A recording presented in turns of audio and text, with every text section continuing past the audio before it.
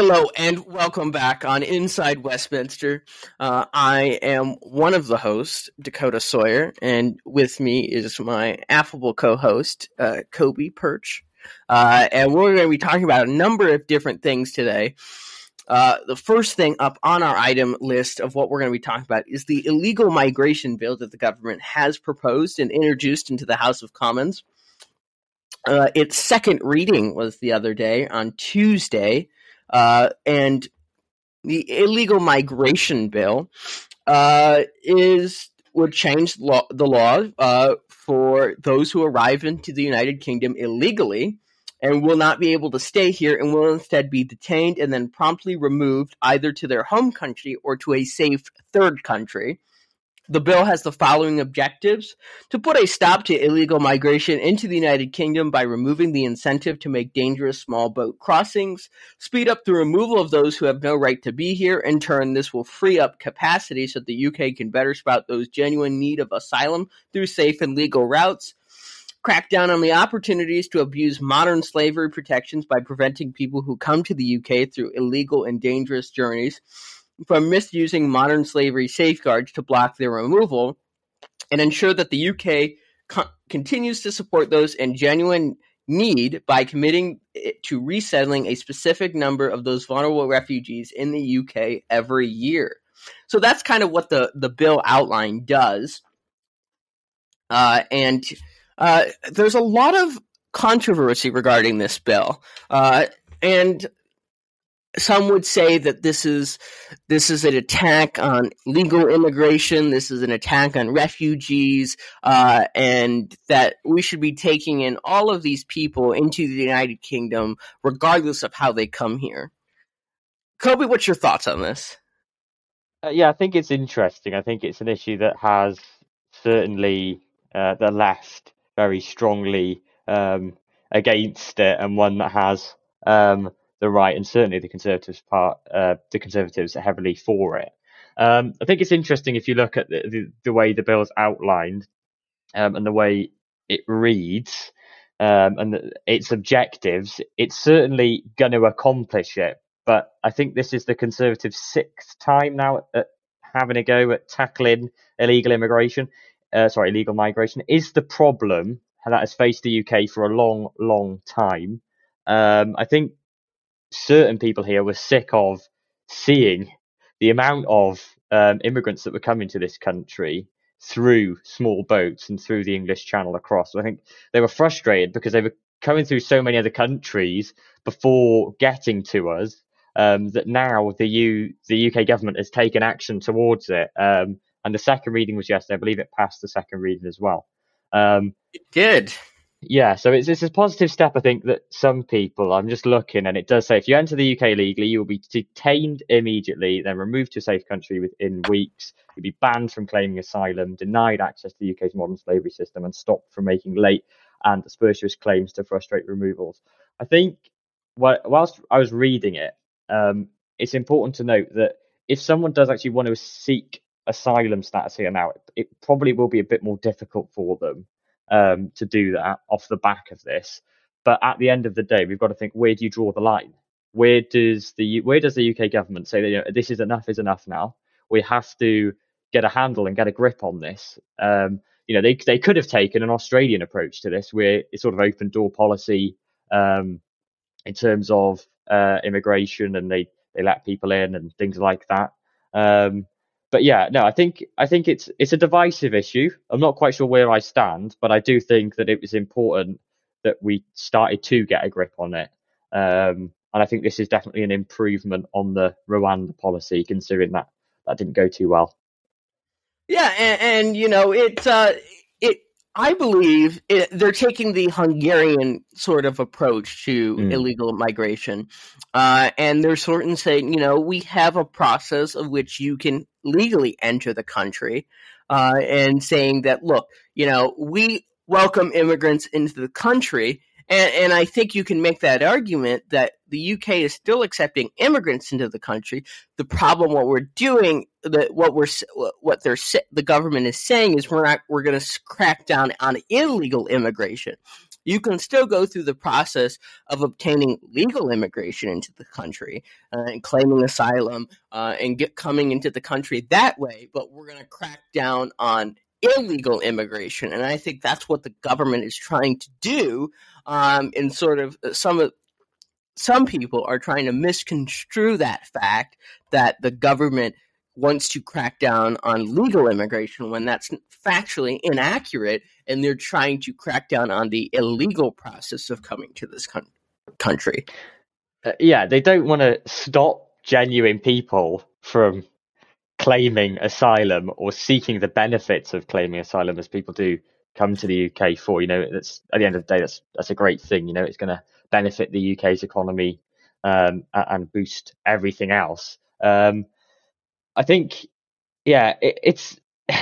it's difficult, because if you look at the government's past with trying to tackle this issue, this is the 6th time that they've come sort of back to the drawing board, and they've said, listen, this is the time now, this is going to work. But I think what's important to remember is a lot of the people that come on the small boats across the English Channel are there because of the illegal gangs that bring them from third world countries, wherever that is in the Middle East and South Africa.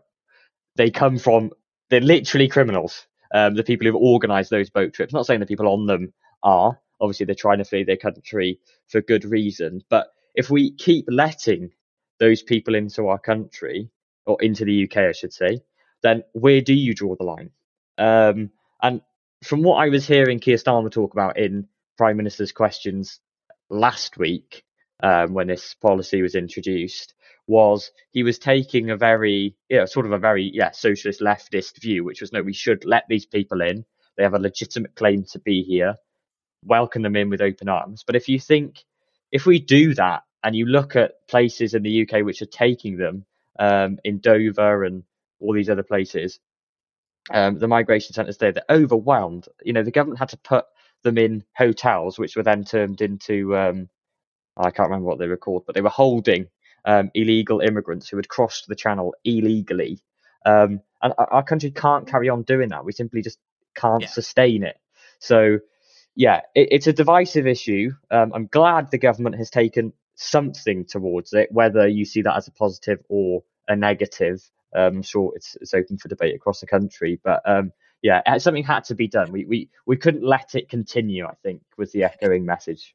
And I think, what the government is cracking down on, and what really helps is when people are trying to get illegally into this country, there are certain ways that they go about this. One is they pay somebody to smuggle them into the country on a boat and smuggle them into the country that way.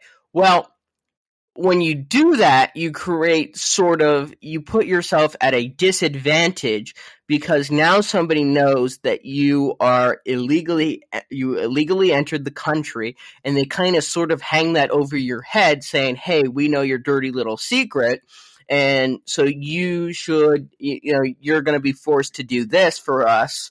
And sort of that's what this bill cracks down on. By stopping that illegal immigration, you stop this sort of blackmail that's going on to get people illegally into this country. Yeah, I think those type of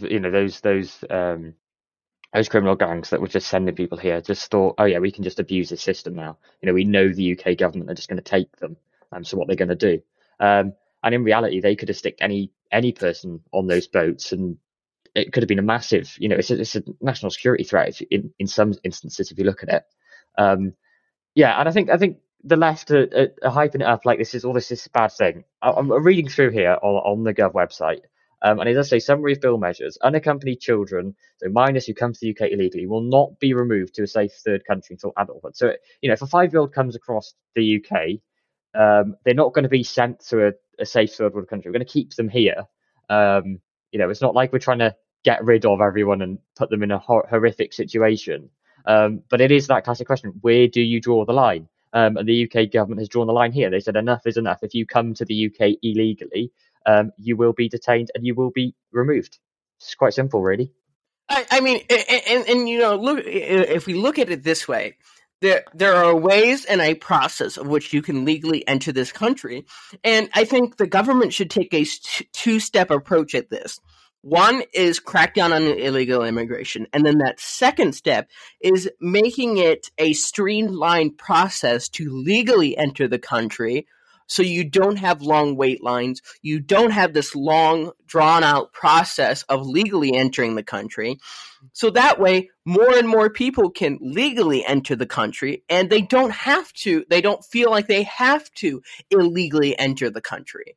And I think if the government was to take this two-step process, and they may, after this bill has passed, they may come with, an illegal migration bill, and pass sort of measures to streamline that process for them to legally enter the country. And I think if the government takes that approach, it becomes more acceptable to people saying, hey, yeah, we're going to crack down on the illegal immigration, but, we've also streamlined the process of which you can legally enter the country, and there's a way that it's easier, simpler, and faster to do it this new way.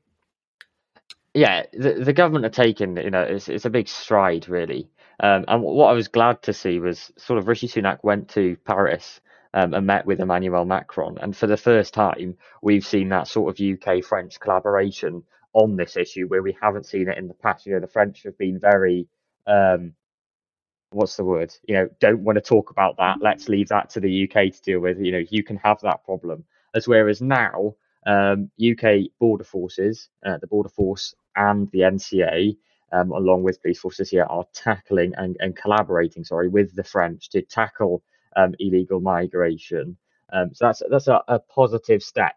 What's interesting to me is once this bill passes, because it will pass, the Conservatives have a huge majority. I don't think Labour and anyone else has got the power to really stop it that much.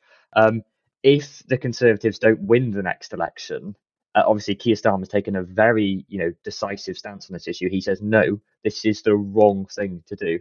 If Labour come into government then in 2024, 2025, do they eradicate the bill? Do they, what are the measures that they would take? Because whether I suppose the left want to acknowledge it or not, there are still people in this country, and I think there's not a huge majority, but a fair few people who don't want, the criminal gangs getting people to our beaches and just us saying, yeah, welcome to the country. So, if Keir Starmer does get into government, what are his steps going to be? Because he'll have to please both sides, and obviously a government can never really do that. So, yeah, it's going to be interesting to see the steps that he takes, I think, if they do win the next election. So, I think the illegal migration bill passes, and they sort of come up, and, if I was a government advisor, I would tell them, hey, let's make it easier for people to legally enter the country, not necessarily giving up all of the national security checks that people need to go through to come legally into this country, but say, hey, look, we could streamline this process, make it better, make the application process a little bit easier. That way you don't have to fill out 50 forms to come into the country. And I think that will be good. But moving on in government policy, the budget came out this week, just yesterday. The government's budget came out, and the chancellor gave the spring budget statement, which fulfills one of this budget will foresee that the Conservative Party fulfills one of their 5 promises that they've given to the British people. Is that this by the end of this year, the Office of Budget Responsibility predicts that inflation will more than half and reduce to 2.9% by the end of the year, which fulfills the Conservative Party promise that they will have inflation and that they will work to reduce inflation, and which this is exactly what this budget does. The UK will see that inflation is cut in half and reduced to 2.9%, which I believe is phenomenal. And I could see the Conservative Party actually bumping up in their polling numbers due to this fulfilling one of their 5 promises. And the other promise is that they would they would crack down on the boats, which they're working on. They haven't fulfilled yet, but they're working on it at least. And I think this puts the Conservative Party in a great position leading up to the next general election to say, look, we made promises to you and we've worked to fulfill them. We've fulfilled, at least as of right now, we're fulfilling one of them. We're working on another. And as soon as the migration bill passes, and they've fulfilled 2 out of 5 promises so far in just, a couple, at least a month, since they've made those 5 promises. And I think the government is working on fulfilling the promises that they've made to the British people. Yeah, the 5 Conservative the priorities, their promises to the country was to halve inflation, grow the economy, reduce debt, cut waiting lists, and stop the votes for anyone who didn't know their promises. I thought I could just read that out. Chancellor's budget, you're probably more educated on it. I have had a brief read, but I think it's certainly one of the more positive things coming out of the Conservative Party this week. Obviously, the small votes is a very decisive issue, and there's a lot of debate on it.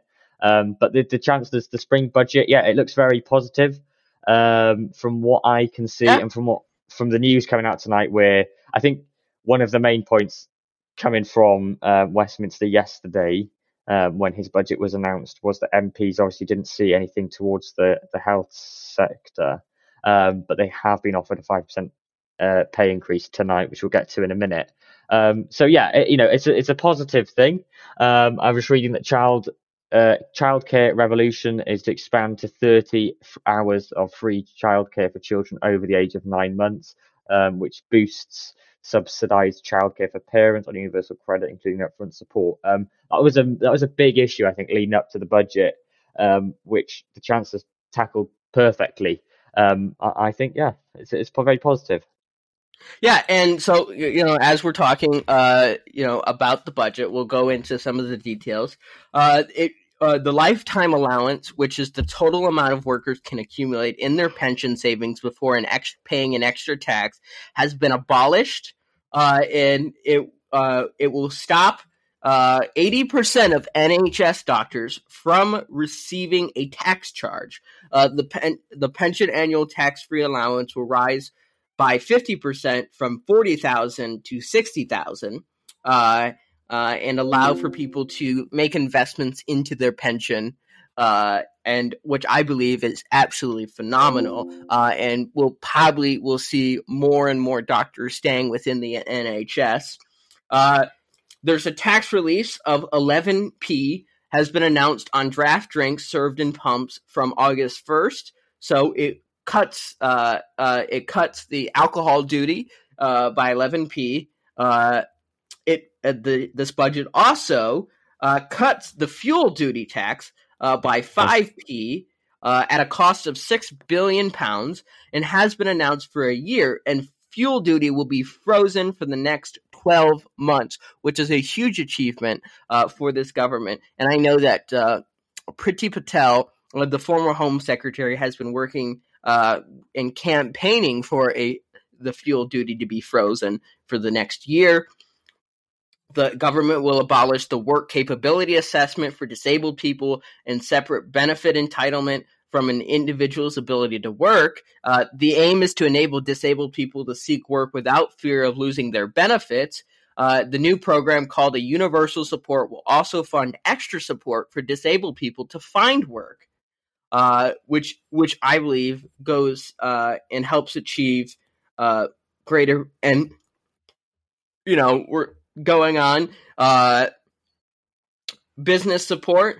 Corporation tax on profits over $250,000 is due to rise from 19% to 25% in April, and businesses will be able to offset 100% of UK investments against their profits to bring down their tax bills. So it allows small businesses or regular business corporations to bring down their tax bills. The OBR says it will increase business investment by 3% every year. And the Chancellor's announced a measure for the next 3 years, but intends to make it permanent as soon as they can responsibly do so. An enhanced credit has been introduced for small and medium businesses. If they spend 40% or more of their total expenditure on research and development, they can claim credit for worth of £27 for every £100 spent, which drastically helps small and medium-sized businesses. And the government's continuing to help out on energy bills, which provides £2,500 until the end of June by capping the unit price of electricity. The typical bill was due to rise to $3,000 from April 1st, but the government is continuing to help out under the EPG, which is the Energy Price Guarantee. The government effectively caps household costs and reimburses energy companies for the difference between that and the cost of buying power on the wholesale market, which I believe is phenomenal in helping out, people trying to afford their energy bills.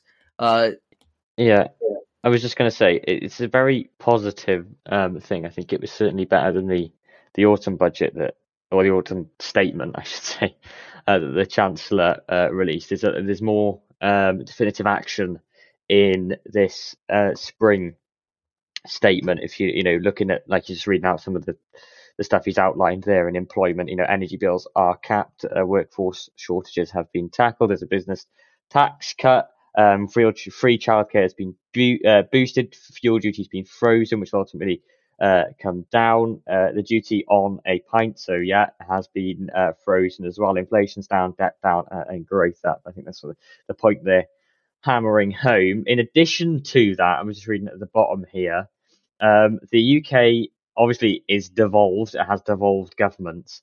And so a lot of those decisions in there don't directly apply UK wide. So the Scottish government is set to receive an additional 320 million of funding. The Welsh government will receive 180 million, and the Northern Ireland Executive will receive 130 million. So again, the Welsh government getting an increase, as well as all the other devolved governments, really, so they can help do things like this. So one of the things that I notice is with the levelling up, it is then the 12 investment zones.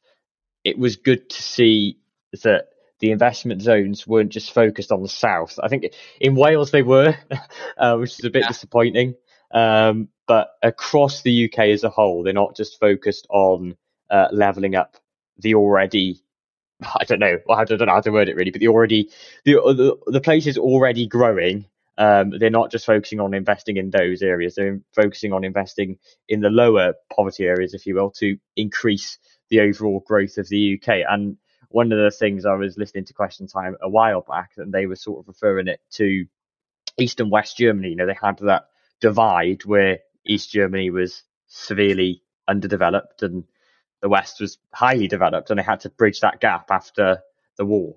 And after all that whole thing ended, and that's sort of what the UK has to do now, with the South being the sort of the West Germany, if you will, and the North of the UK is unfortunately, is like the East Germany, and the UK do have a task to shift that and get it as equal as they can. So yeah, just reading up some of the levelling up things that the Chancellor was saying. Business rates retention expanded to more areas within the next Parliament. They're delivering devolution deals for the West Midlands and Greater Manchester. And this also helps in the terms of defence spending. The defence spending will rise an extra £11 billion over the next 5 years. The defence budget currently is at £50 billion, and so is set to rise to £61 billion for defence spending, which I think is necessary. At Defence Questions on Monday, the Defense Secretary only predicted that in the budget they would see about $6 billion extra in spending, but actually the Chancellor announced $11 billion in an extra in defense spending, which I think allowed for some MPs who had concerns with the $6 billion, and they thought that it should be a little bit higher than that, and so those MPs did get their wish, and we'll see defense spending over the next 5 years increase by £11 billion.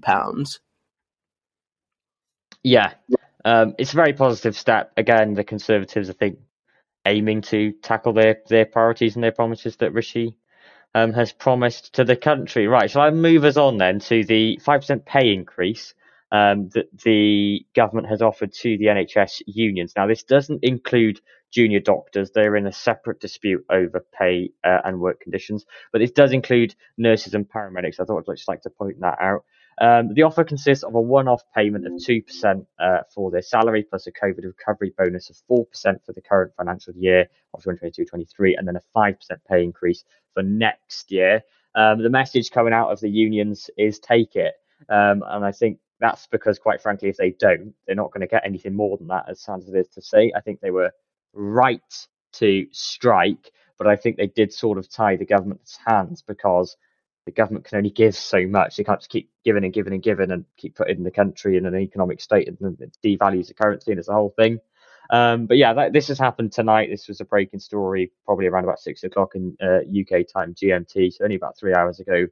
So newly qualified nurses will get more than £1,800 on top of a pay rise of more than £1,300 next year. So they get a £1,800 bonus payment, one off, and then £1,300 extra next year. So yeah, very, very positive, and thank God it'll put an end to the strikes, hopefully, that the paramedics and nurses were having to go on.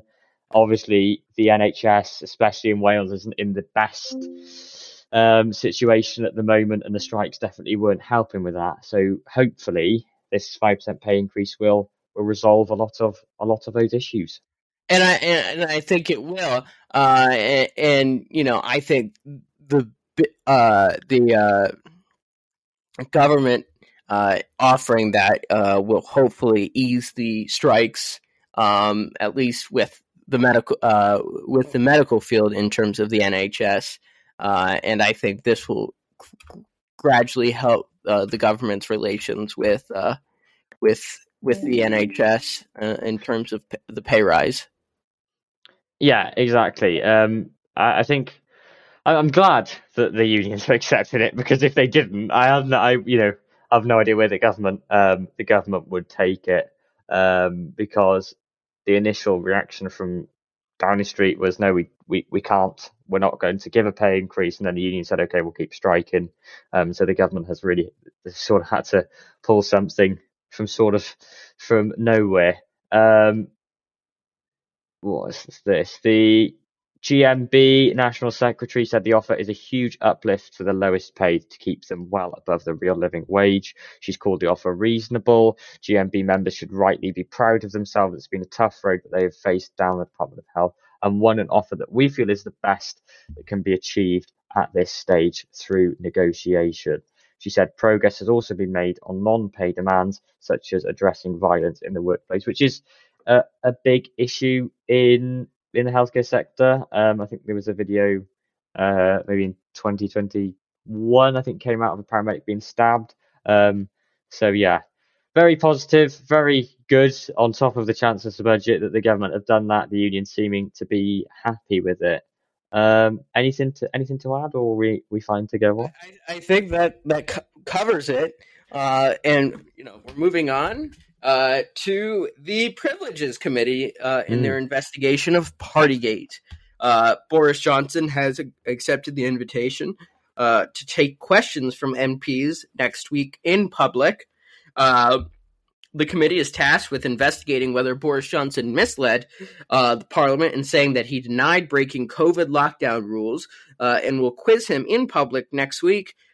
Boris Johnson continues to deny the claims, and will be very interesting to see what takes place in the Privileges Committee. On March 22nd at 2 p.m., former Prime Minister Boris Johnson is giving oral evidence to the committee. The session will be held in public, and it will face questions from the committee for Tory, which is composed of 4 Tory MPs, 2 Labour, including Chair Harriet Harman, and 1 SNP MP. His appearance comes after. This is just after 2 weeks after they released their preliminary report over the Partygate allegations. He and Boris has claimed that the interim report showed that he was being vindicated, and clear from this report that I have not committed any contempt of Parliament.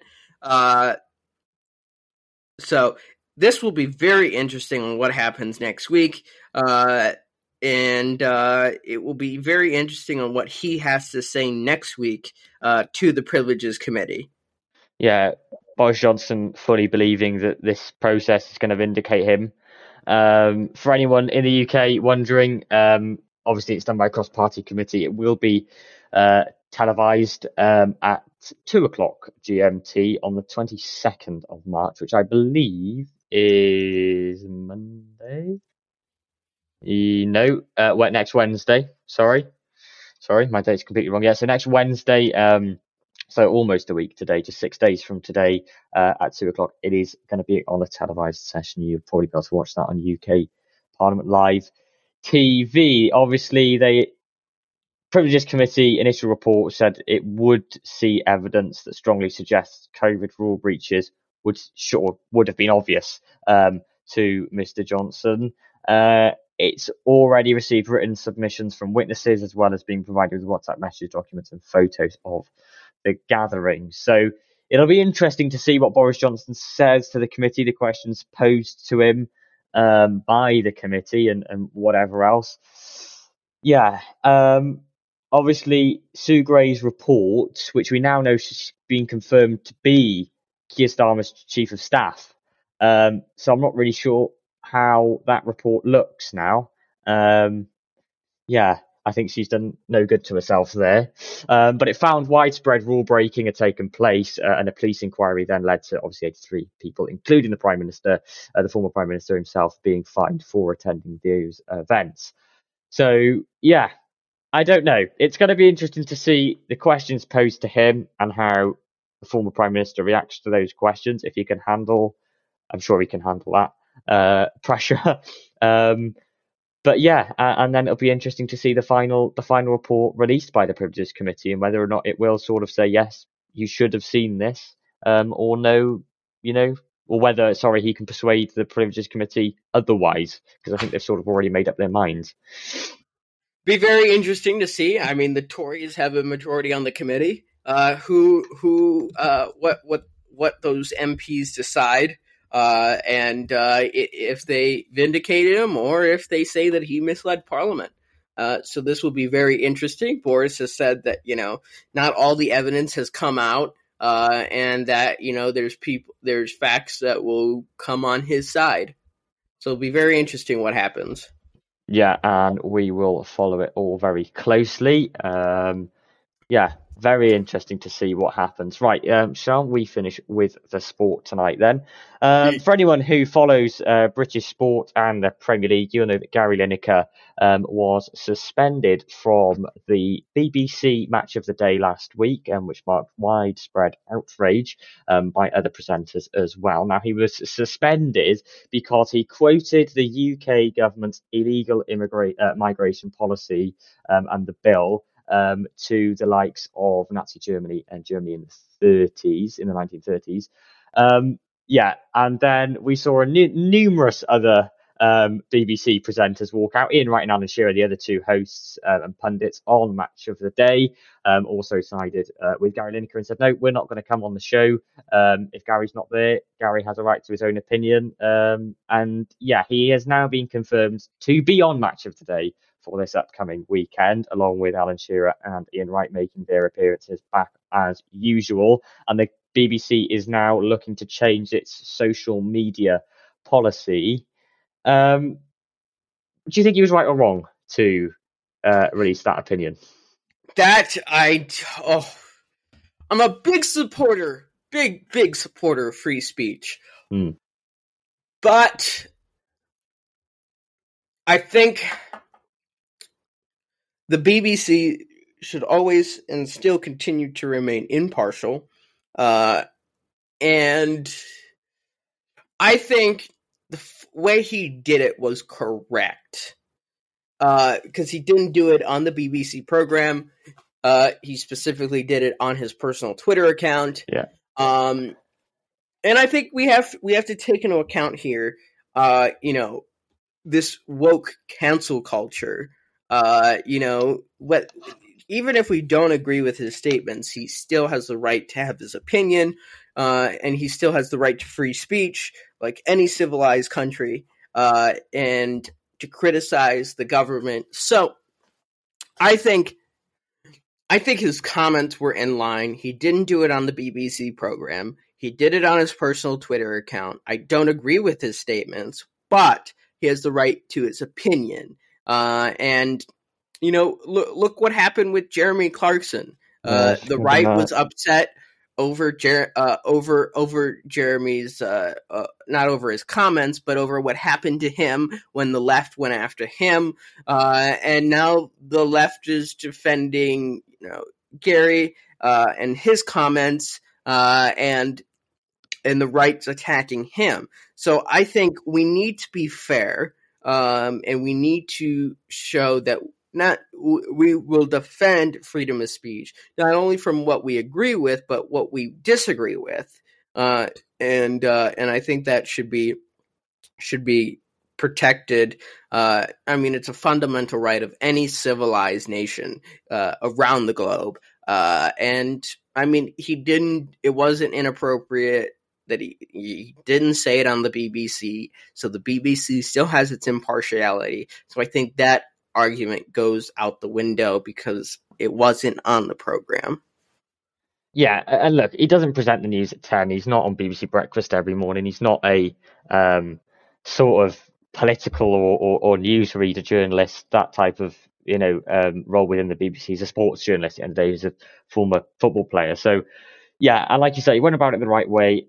Yeah, not that I don't think I necessarily agree with him referring it to that, but that is his opinion. He's allowed to have his opinion. Like you were talking about Jeremy Clarkson there, when the left came after Jeremy Clarkson and now defending Gary Lineker. Well, and it's the same with the right, really. The right defended Jeremy Clarkson to go after Gary Lineker. You have to be, if you're going to allow freedom of speech, both sides have to allow it. And you could disagree with his opinion quite respectfully, I think. But you shouldn't then go out and say, no, he shouldn't say this, he should be taken off air.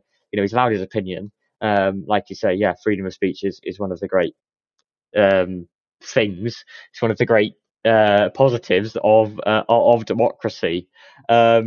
So yeah, very, very interesting. Right, I'll finish this off with some positive sport. Saudi Arabian Grand Prix is this weekend. You can watch that basically anywhere or from Formula One Live.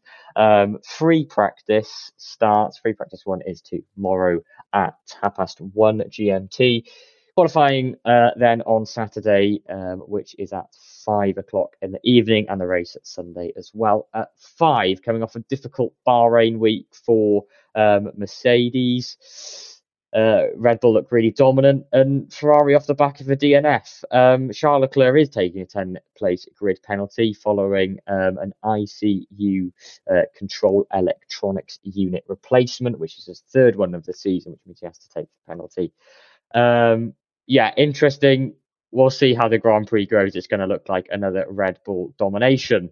In football then, Champions League was on yesterday. Real Madrid beat Liverpool 6-2 on aggregate, was the final score, so they progress to the quarterfinals. Napoli beat Frankfurt 5-0 on aggregate, again progressing. Man City 8-1 against RB Leipzig. Erling Haaland coming very close to beating the all-time goals scored in a single Champions League match. And to finish us off, the UEFA Europa League, Sporting are playing Arsenal as we're recording this. The current score on aggregate is 3-2 to Arsenal, and Manchester United beats Real Betis 5-1 earlier. So as a supporter of Manchester United, thank God for that, and they are through as well to the quarterfinals of the Europa League. Very positive start for Erik ten Hag, coming off the back of a 7-0 loss to Liverpool in the Premier League. You can catch all the sports action, I'm sure, across any channels that you find from wherever you watch the sport usually. And I think that's everything. I think so. So I think we'll wrap it up here. And I think this great conversation about what's happening inside Westminster and allows for our listeners to listen in to what is happening inside Parliament, both in the Commons and in the Lords. And we'll be back with another episode here next week. I'd just like to say before we finish. Yeah. If you do want to get involved in the conversation, do tweet us at Inside MT, is it? Well, I can't remember on Twitter. That's embarrassing. TM, there we go. At Inside West. Oh, I'm not even going to repeat the at. Inside WTM. Inside WTM on Twitter. If you want to get involved in the conversation following this podcast, please do tweet us and we will respond. And yeah, some exciting plans for the future. Some more ways you will be able to get involved with the conversation very, very soon, I'm sure. And we'll have exciting news. A couple projects we're working on, and exciting news coming soon. Yeah, very good. Okay, good night, everyone. Good night.